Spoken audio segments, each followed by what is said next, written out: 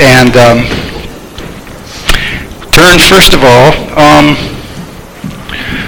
right, let's go to Hebrews chapter 4. There's a couple places that I wanted to go or could go, and we're going to end up back in the Old Testament for a while, but let's start in Hebrews chapter 4. It's kind of interesting how many of the hymns that we sang tonight, and some I picked for that reason, but some that they talked about the heart. Scriptures that were shared talked about the heart. And so I want to just kind of set a couple things out, a couple principles to begin with. When the Bible mentions the word heart, and it does hundreds of times, you can tell by the context what kind of a heart it's talking about, right? And as Christians, as unbelievers, just have one heart, all right? I'm not talking about the thing that beats and pumps blood. The unbeliever has one heart. That's a depraved heart. The old nature, that's all they have. When we get saved, we get another heart. We have a new heart. We have a new nature.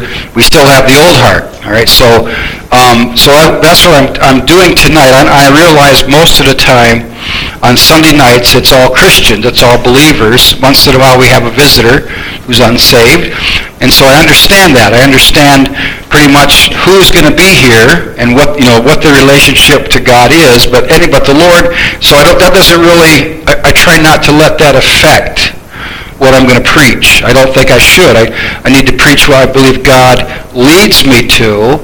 And when it comes to the heart, it's obviously relevant to everybody, because even though we're saved, we've still got that old heart. Okay, we've still got that old nature. And so anyway, I just wanted to say that at the very beginning. So let's take a look at Hebrews chapter 4 and just verse 12.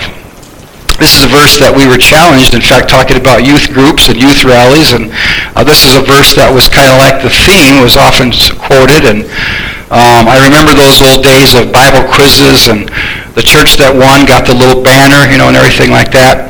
Anyway, Auburn always won. They had this smart aleck kid that knew everything, so they always won. But anyway, unfortunately, he has basically, I know this kid, I grew up with him, and unfortunately, last I knew, he'd completely walked away from God. Basically became an atheist. So all that knowledge doesn't necessarily make a person a spiritual believer. And so our attitude should be, I need to learn more, Like the hymn we sang, teach me thy way. There's no end to that. That's a lifelong thing. So anyway, Hebrews 4:12 says this, for the word of God is quick, that means living, and powerful, and sharper than any two-edged sword, piercing even to the dividing asunder of soul and spirit, and of the joints and marrow, and is a discerner of the thoughts and intents of the heart. And we're going to come back, we're going to look at that verse, and we're going to keep looking at it here for just a moment. But let's pray. Father in heaven, we thank thee for thy word tonight because it covers every area of our life. It teaches us everything that we need to know, how to know thee and to know Christ, and how to live in this world and how to prepare for the world to come in heaven. We thank thee for the Holy Spirit who inspired the word and who moved upon the hearts of the men who wrote it. And that same Holy Spirit guides us and directs our lives and gives us power. And I pray for his help tonight as we go into these passages of Scripture.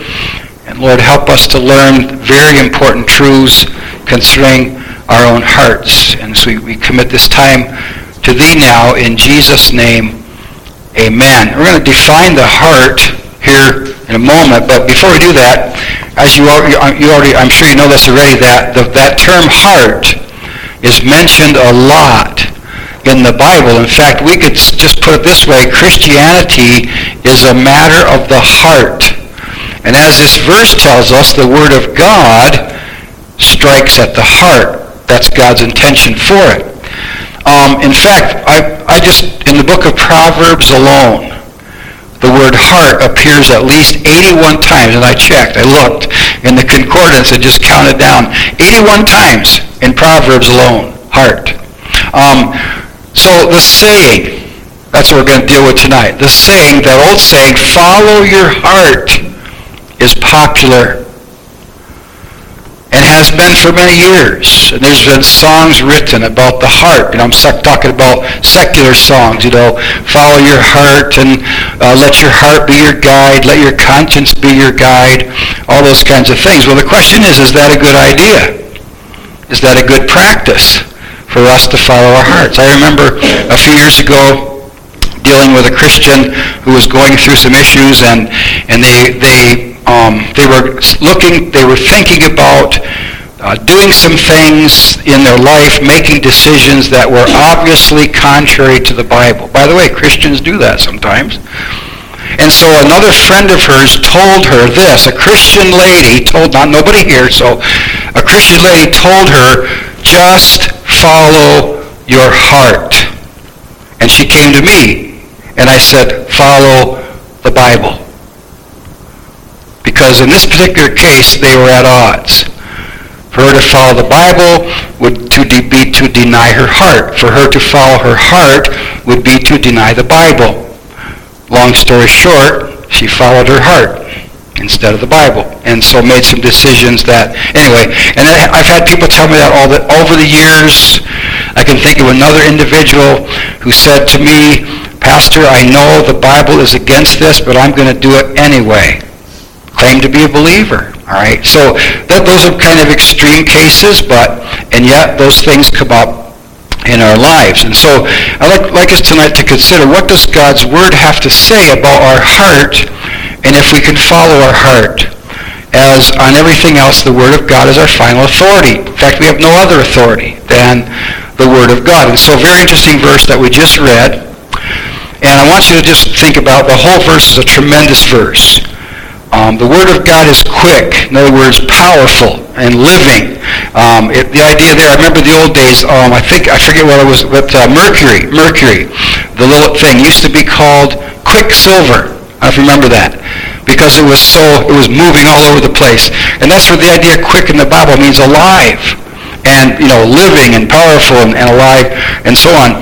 But I want us to think about that last line of that verse, that the Bible, the Word of God, is a discerner of the thoughts and intents of the heart. So in other words, the Bible gets right to the heart. And so just a couple terms there. The word discerner means one who is able to discern or judge. So the Bible knows what's there and why. It is a discerner of the thoughts. The word thoughts here is the idea of thoughts, reflections, designs, ideas. So whatever's in our heart, whatever's in our mind, whatever we're thinking about or considering or reflecting upon, the Word of God knows all that. All right? And the idea then, of course, is that the Bible deals with it. Okay? The Bible teaches us. And then that word intents. The intents are attitudes and intentions. Plans, ambitions, that sort of thing. Okay? The Bible knows all about that. Now, what about the heart? The heart here emphasizes the inner man. It's synonymous with the mind, the totality of our thoughts, our thought processes. It's the seat of thought and emotion, the inner man, and the Word has an emphasis on thinking and understanding. All right, so mind and heart really kind of go together here. So let's take a look at some scriptures. What does the Bible say about the heart in general? Now I'm talking about the human heart, human nature. Maybe this would help. I'm talking about the heart that we're born with. All right? So let's look at it. Number 1, Jeremiah chapter 17. Jeremiah chapter 17, I want to share with you first of all that our heart, your heart, my heart, is deceitful and desperately wicked. All right? Jeremiah 17, verse 9. The Bible says it really plainly here. So the first thing in this passage I want us to take a look at is the condition of the heart. It says this, the heart is deceitful above all things. Again, that's our nature, that natural heart. Deceitful above all things and desperately wicked. Who can know it? We're going to take a look at verse 10 in a minute. But first of all, what does the Bible say? What does God's Word say? The one who is the discerner, the one who is, for the Lord says, I search the heart. I, the Lord, search the heart. So he knows. He knows us inside and outside. He knows us better than we know ourselves. And so he says this, first of all, it is deceitful. Deceitful. And the word deceitful is it's an interesting word. It's when you go from one language to another, sometimes the literal, it doesn't make sense until you kind of think about it and let it play out. But the word deceitful means deceitful and literally bumpy or rough. And the idea of that word is like it's like a hill or a path that's filled with rocks and roots and stumps that impedes progress. And so hence the idea of fraudulent, insidious, subtle, or false. So the heart's deceitful. And obviously because sin entered into the world, then our heart became darkened, became depraved, and because our heart is easily attracted to the things of the world, and because the devil works in our hearts, even us as Christians, but he tries. So we could think just a simple illustration. Our heart can make us think that we're okay when we're not. A lot of people think because they have a religion or because they do this or do that or don't do this or that they're all right, they're okay. That's a deceit. That's the heart deceiving an individual. And it's also possible that a person's heart will try to make them think that they're not all right when they are. I'm thinking about doubts about salvation, fears, guilt, things that God has already taken care of that our heart brings up. All right? Those are a couple of examples. So we're going to take a look, hopefully one of these Sunday nights, in that passage in 1 John where it says, if our heart condemn us, God is greater than our heart. We're going to take a look at that. If our heart condemn us not, then we have boldness before God. We're going to take a look at that because that's really an important passage of Scripture. I was reading a Christian book a while back, and it's kind of like a series, and it's about a detective, a female detective she had, of course, had been lost like everybody else, and in her lost condition, one of her problems was that she drank a lot. She drank way, way too much, and she got saved. And even though she was saved, the temptation to drink was still there. Now, and she was overcoming it, by the power of the Lord, with prayers and fellowship from other Christians. At one time, her heart was telling her, hey, one little drink won't hurt. One little drink won't hurt. One little drink won't hurt. One little drink won't hurt. So her heart just kept doing that until finally she took a drink. Then she took another and another and another till she drank a whole bottle of vodka and was plastered. Then that same heart said, how can you be a Christian and drink? See how the heart's deceitful. And so, anyway, so then, not only is it deceitful, notice it says deceitful above all things. So in other words, the idea there means the word above means more than. Okay? Or not necessarily on top of, but more than. So if we were to make a list of all the things that deceive us, the devil, whatever, the world, the Bible says the heart is at the top of the list. It's deceitful above all things. Okay? Now, so, that's something to think about. And then the Bible also says here that it's desperately wicked. Now, the word desperately it means beyond curable. All right? Now, that's the old heart. That's the old nature. That's the human natural heart, mind, and so on. Way of thinking, all those things go into that heart. And the idea there is that it is wicked beyond cure. It is wicked beyond change. And I want to say this about our heart. We need to understand this.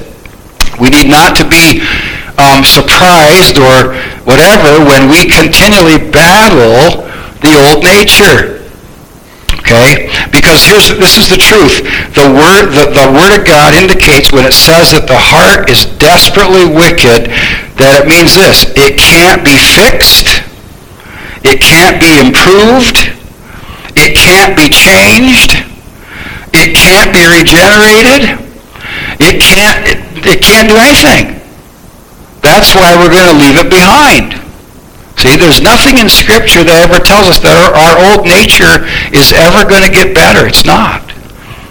So the Bible says the only thing we can do is overcome it by the power of the Lord. All right, and we'll talk about that hopefully at the end of the message. Let's continue on here. And then the question is this: who can know it? Who can know it? Well, I know myself. No, we don't. No, we don't. Who can know it? Good question. There's an answer. Verse 10, I, the Lord, search the heart. I, the Lord. I try the reins. Now, that Hebrew word that's translated reins, literally it means the kidneys. And it means, it's in the idea there, refers to the most secret part of man. See, even though the Bible uses the heart, when it wants to get at the very core, the very deepest part of us, it uses the word reins, which means kidneys or even intestines, that sort of thing. If we were living in Bible days, and there wasn't any English, of course, but if we were to translate the Hebrew expression, we wouldn't say, I love you with all my heart. We would say, I love you with all my guts. All right? My liver. My kidneys, my bowels. In fact, the New Testament, that's why the Word of God in the New Testament talks about bowels of affection, right? So it's used in a lot of different ways. When the Bible says, for example, that when the Lord saw the multitude, he was moved with compassion. And that literally means his gut wrenched. See, that's the idea. See, that thing's a little different perspective. But anyway, the reins, so getting back to what reins is, it refers to the most secret part of man, that which controls us, so to speak, motivates us, and makes us what we are naturally. And of course, the Bible says not good. That part of us is not good, never will be good, can't improve it, anything like that. And so the Lord says, I'm the one, I try the hearts, or I search the heart, I try the reins, even to give every man according to his ways and according to the fruit of his doings. And of course, to the unsaved, that's bad. What they're going to get is eternity in the lake of fire, and that somehow it is based on their works. Not whether they're going to go to heaven or hell, but how bad, how severe their judgment and punishment will be. And even within the New Testament, we as believers, thank God we aren't going to be judged for our sins because Jesus Christ was already judged for them. The judgment seat of Christ has nothing to do with sin. It has all to do with our service for the Lord. And he will try it. Same word here, as used here. He will try our works, what sort they are. Okay? And we won't be able to use excuses or anything. It'll be what it is. We've either served the Lord or we haven't. And so anyway, so that's kind of another subject. But God knows our hearts. We don't. They're deceptive. They're wicked, and so on. Now let's go to number 2. Not only that, but it leads to this: our heart is untrustworthy. Let's look at Proverbs 28 and verse 26. So how about it? Should we follow our heart? Should we let our conscience be our guide? Let's see what Proverbs 28:26 says. This is a very blunt verse. I'm not sorry for the verse. I'm sorry if this makes you uneasy. If it does, then it probably needs to. Proverbs 28:26, he that trusteth in his own heart is a fool. Let that sink in for a minute. He that trusteth in his own heart is a fool. So should I follow my heart? No way. Absolutely not. But whoso walketh wisely, he shall be delivered. He shall be delivered. The word for fool here is the word foolish or insolent. So I had to look up insolent. What is insolent? Not that stuff you take for sugar. Not insulin, insolent, okay? It means haughty, disrespectful, especially toward God and his word. And so that's what happens. Anybody who trusts their heart, he who trusteth in his own heart is a fool. Why? Because it will take him away from the word of God, not toward the word of God, because our human nature is what? It is contrary to the Word of God. All right? And in a couple verses of the New Testament, 1 Corinthians, the Bible says, but the natural man, that's what we're talking about, the natural heart, receiveth not the things of the Spirit, for they are foolishness unto him. Neither can he know them, because they are spiritually discerned. Romans 8:7 says the carnal mind, another same word for heart, or same idea, the carnal mind is enmity against God, for it is not subject to love God, neither indeed can be. All right? Now we can apply that in a lot of things, but one of the areas that today is these groups and these people who are trying to make our government, our leaders, and our society be godly when they're not. Okay? I mean, President Biden, unless he gets saved, is never going to be any different. In fact, he's going to get worse. And the same with all the Congress, and the same with our people. And so passing laws to make people believe in God isn't going to work. In fact, it'll make things worse. And and he that trusts in his own heart is a fool, and we're foolish to think that unbelievers can act like believers. Okay, we need to give up that idea and pray that they'll get saved. All right, whoso walketh wisely, he shall be delivered. Obviously, walking wisely means walking and living in obedience to the Word of God, being saved and then living for the Lord. All right, so our heart is deceitful, desperately wicked, it's untrustworthy. And now let's go to the New Testament. Number 3, and that's the last thing we're going to look at on the negative side. Our heart is defiling. You see what I mean in a minute. In Mark 7. Here's a classic example, Mark 7, of the Lord Jesus Christ dealing with religious people, but people who are lost and had wicked hearts. All right? Mark chapter 7.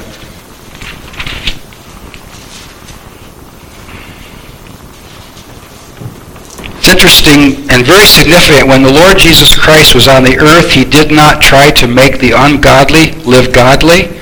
He tried to make the ungodly trust him, and then their life would change. All right? And that's what we have to realize too. It's not reformation. It's redemption. All right? It's not turning over a new leaf. It's being converted to the Lord Jesus Christ. Now, you know that, but we need to keep that in mind.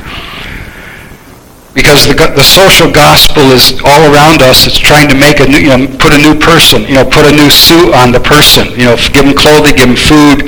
Nothing wrong with that, but if that's the whole goal, then we fail. All right. Somebody said this years ago: the social gospel puts a new suit on a man. The true gospel puts a new man in the suit, and that's very, very true. So we have a conflict coming up in Mark 7. Let's go in verse 5. We're going to pick it up there.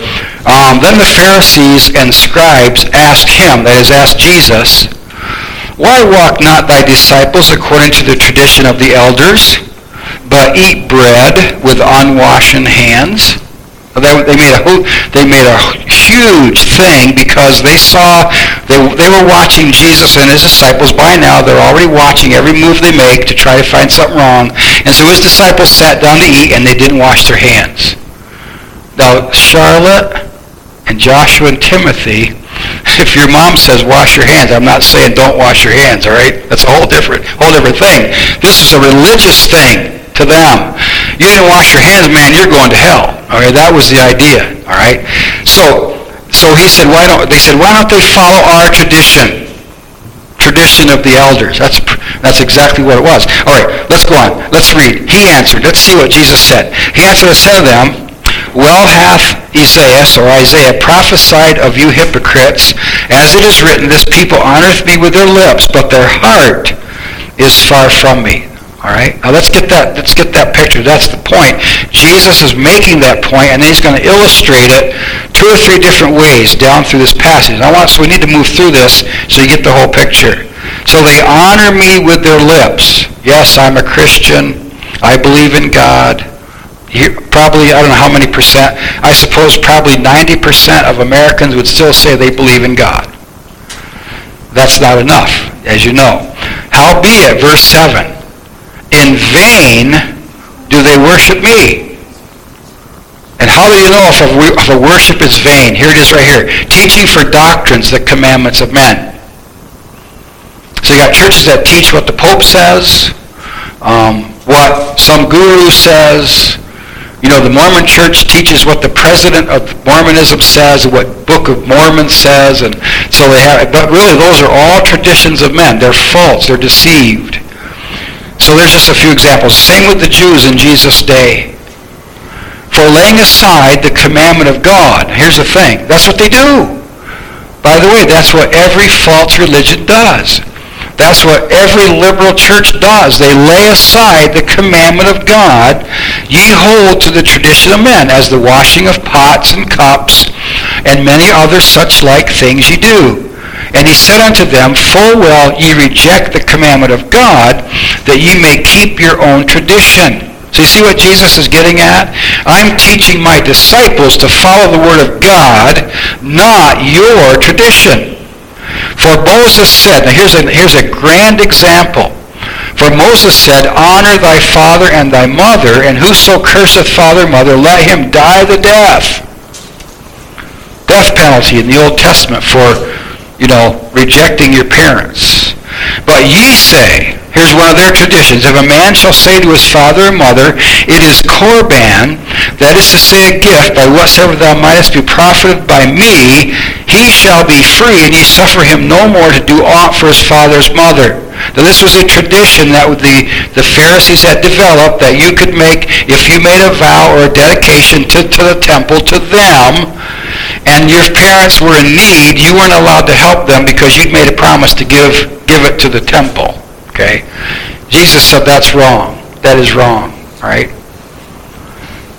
Making the word of God of none effect through your tradition, verse 13, which you have delivered, and many such like things do. In other words, Jesus said, the list goes on and on. I could tell you, I could stand here all day and tell you how you violate the commands of God with your tradition. And when he had called all the people unto him, verse 14, he said unto them, hearken unto me every one of you, and understand. There is nothing from without a man, in other words, from outside a man, that entering into him can defile him. In other words, spoil him, or make him bad. But the things which come out of him, those are they that defile the man. So in other words, eating with dirty hands may not be the best idea, but it doesn't defile a person spiritually or religiously. But notice he says that's what comes out. All right, let's go on. If any man have ears to hear, let him hear. Verse 16. And when he was entering into the house from the people, by the way, Jesus said he's pleading, if any man have ears to hear, let him hear. In other words, listen to me. Listen. You can't go on in these traditions, or you're going to end up in hell. When he was entered into the house from the people, his disciples asked him concerning the parable. And he saith unto them, are ye so without understanding also? Do ye not perceive that whatsoever thing from without entereth into the man, it cannot defile him, because it entereth not into his heart, but into the belly. In other words, into his digestive system, and goeth out into the draught. In other words, the elimination process, purging all meat. So the context here is meat. And I've gone around with people who claim to be saved, who justify drinking and smoking and whatever, because Jesus said nothing that comes in defiles. See, that's totally missing the point. Okay? Now talk about that. He's talking about food. Okay?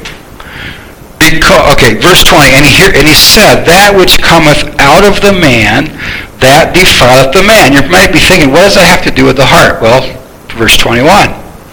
For from within, out of the heart of men, proceed evil thoughts, adulteries, fornications, murders, thefts, covetousness, wickedness, deceit, lasciviousness, and evil eye, blasphemy, pride, foolishness. All these things come from within and defile the man. So that's where these things come from. They're from the heart. from the heart. So the point is this, even that a believer can be influenced by these things. A believer can fall into these sins. All right? And not, he can't stay there. If he's a true believer, God will chasten him and bring him out.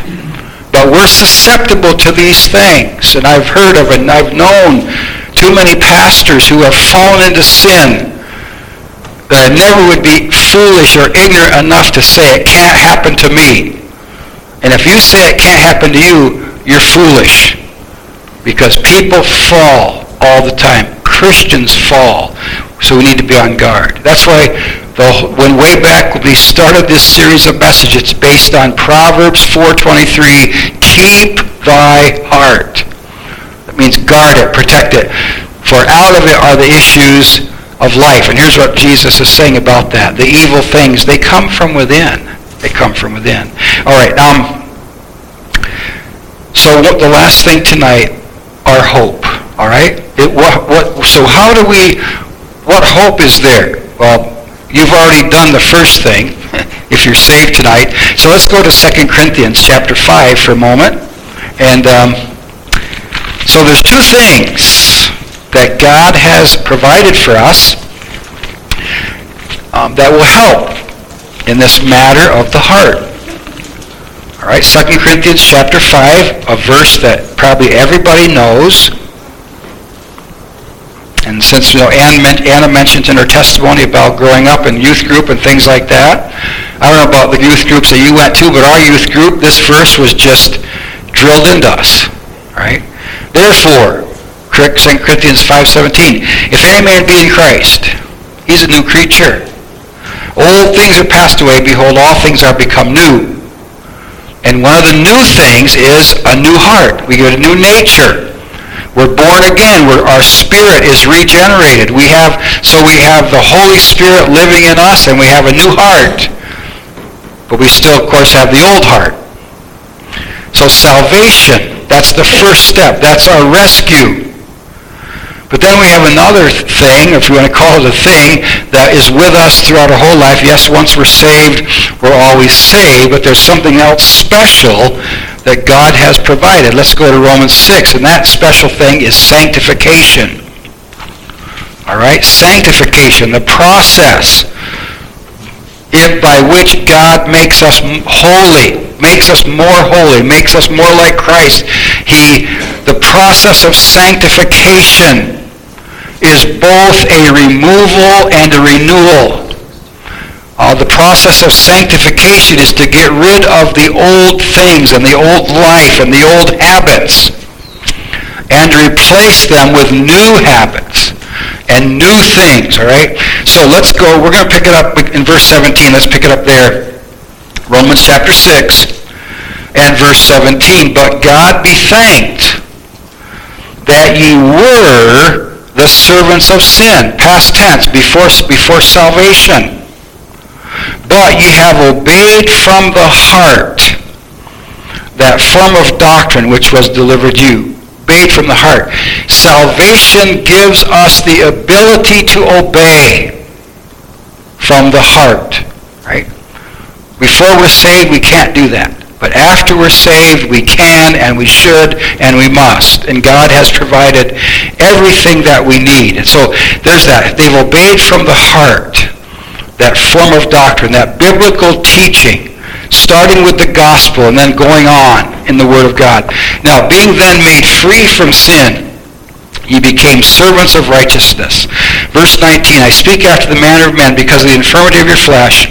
For as ye have yielded your members servants to uncleanness and to iniquity unto iniquity, even so now yield your members, that is your being, literally your body parts. Yield your members servants to righteousness unto holiness. All right. So there is. I used to maybe not say it quite right. We say all the time. We say, if you're saved, there ought to be a change. No, that's not what the Bible says. It says, if you're saved, there is a change. But there is a yielding. We do have part. We can determine perhaps the pace, the swiftness of the change in our life. But there, verse 19 speaks about the two directions. All right? Before a person is saved, they were the servants of sin. Verse 17. When we're saved, we're made free from sin. 19, before we're saved, we yielded our members servants to uncleanness. And to iniquity, unto iniquity. So we yielded to sin, which produced more sin.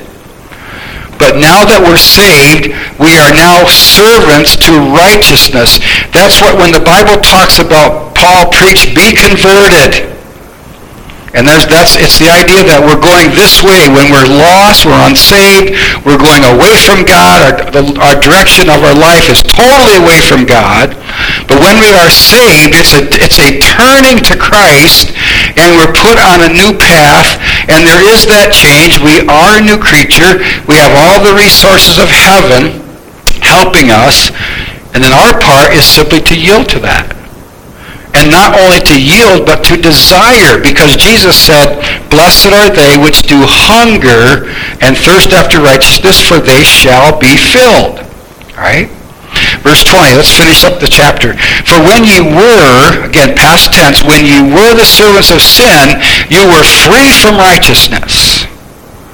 And some of you who were saved maybe a little bit older in life, you know that very much. If you were to look back on your life before you were saved, even I was saved at like 8 or 9 years old, but if I look back at my life, even as a child, there was no righteousness there. My life as an 8-year-old boy before salvation was characterized by sin, all right? And so was yours, all right? And again, if you live longer before you're saved, yeah, you accumulated more, all right? Now, let's get this. What fruit had ye then, and those things whereof ye are now ashamed? I hope you are. I hope that every one of us are ashamed of the sins that we did before we were saved. What fruit did we have? No fruit. For the end of those things is death. That's where sin goes, right? Sin leads to death. But now being made free from sin, become servants to God, you have your fruit unto holiness. And the end, or the outcome, is everlasting life. That's the goal. For the wages of sin is death, but the gift of God is eternal life through Jesus Christ our Lord, and thank God for that. I think it was a couple weeks ago we looked at that verse in James that talks to the believer, then lust when it's conceived bringeth forth sin, sin when it is finished bringeth forth death, do not err, my beloved brethren. So the Christian can go down that same road, and it will lead to physical death. God's chastening. All right, let's have one more scripture. Let's give a final answer to the question, should I follow my heart? Proverbs 3, very familiar passage of Scripture. Proverbs chapter 3. And then we're done. For verses 5 and 6. Again, very, very familiar passage of Scripture, but I hope that familiarity does not breed contempt. Just knowing these verses doesn't mean a thing. We have to do them, all right? Jesus said to his disciples in John 13:17, if you know these things, happy are ye if you do them. Okay? It's the doing. It's not the knowing that's the most important. It's the doing. So here's what Solomon writes. Trust in the Lord. Trust in the Lord with all thine heart. So in other words, not following our heart, but getting our heart to follow the Lord. Trust in the Lord with all thy heart. In other words, with all of our being. And lean not. In other words, don't rely on thine own understanding. All right? In all thy ways, acknowledge him, and he shall direct thy path. And so that has a double idea there. Don't keep any part of our life back from God. Don't say, this is mine.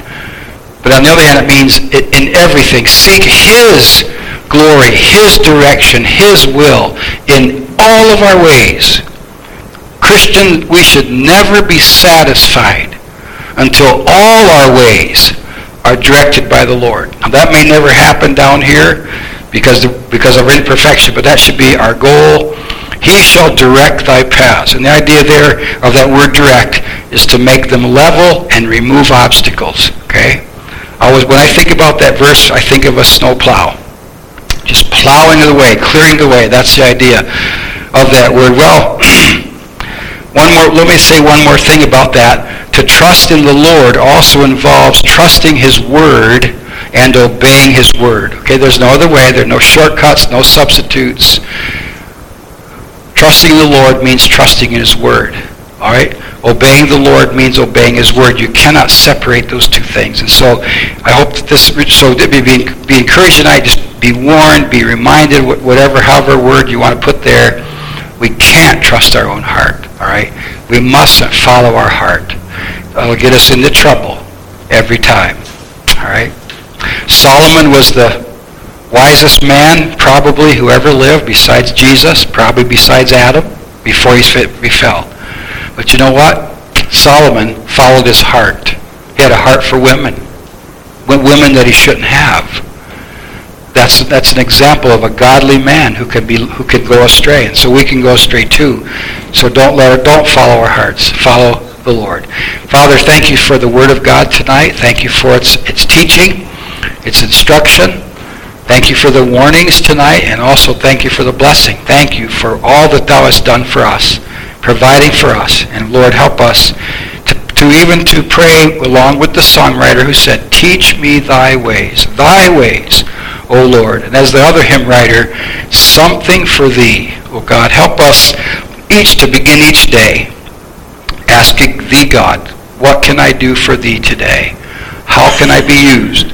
Something for Thee. All right, we want to do that. Lord, help us. In Jesus' name, amen. All right, our closing hymn tonight, Trust and Obey. All right, trust and obey. They have to go together. They're not separate. 261, great hymn. And we're just going to sing one verse tonight, verse number 1. Hymn writer captured it right off the bat. When we walk with the Lord in the light of His Word. Very simple. That's what we need to do. All right, let's stand. 261, one verse only. First verse, trust and obey.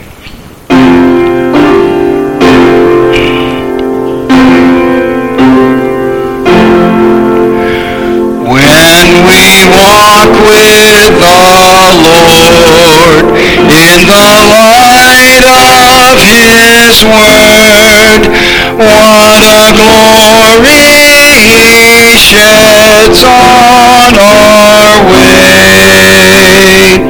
While we do His good will, He abides with us still, and with all who will trust and obey. Trust and obey, for there's no other way to be happy in Jesus, but to trust and obey. All right, amen. And again, I want to thank everybody who shared tonight. It was a tremendous blessing. Thank you for that. Let's pray. Heavenly Father, we are thankful that we could be here tonight. We just thank you, and it was good. Yes, it was good to be in the house of the Lord. And thank you for the singing and for the testimonies and the praise that was given to Thee tonight, and for the time in the Word of God. And may the Word of God go with us. Well, God, help us to keep it in our hearts and minds, and let not the evil one or our own flesh or the world catch away that which was given tonight. Thank you so much, God, for your love for us, and that you care over us and watch over us even as we leave from this place tonight. Many people, many needs, Lord, I forgot to mention earlier, but I want to pray for Pastor Dave Field as he has surgery this coming Wednesday to remove that tumor, and again for Jen. I think Thursday or Friday she's having the surgery on her tumors in her throat.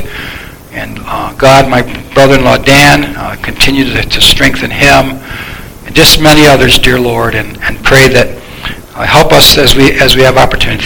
Pray for this fellow that Brother Robert mentioned tonight over there at work. Pray that he would come to realize his need of Christ and be saved. I pray for another fellow named Dan that I met at the gym this week, and he just kind of poured out his heart to me, and Just pray that he also, I pray that I'd be able to see him again and even open the Word. Just thank you, Lord. So many opportunities, and yet, Lord, we pray I long to see fruit from these opportunities and people being saved. And we just know, Lord, that the devil knows he has a short time. He's working desperately to try to stop people from being saved. And Lord, we can't do it ourselves. I can't do it in my own strength, and nobody else can here. Lord, we need thy strength and thy power. And so we praise thee that you have the power. And just help us, O Lord, we pray. In Jesus' name, amen. Jonathan.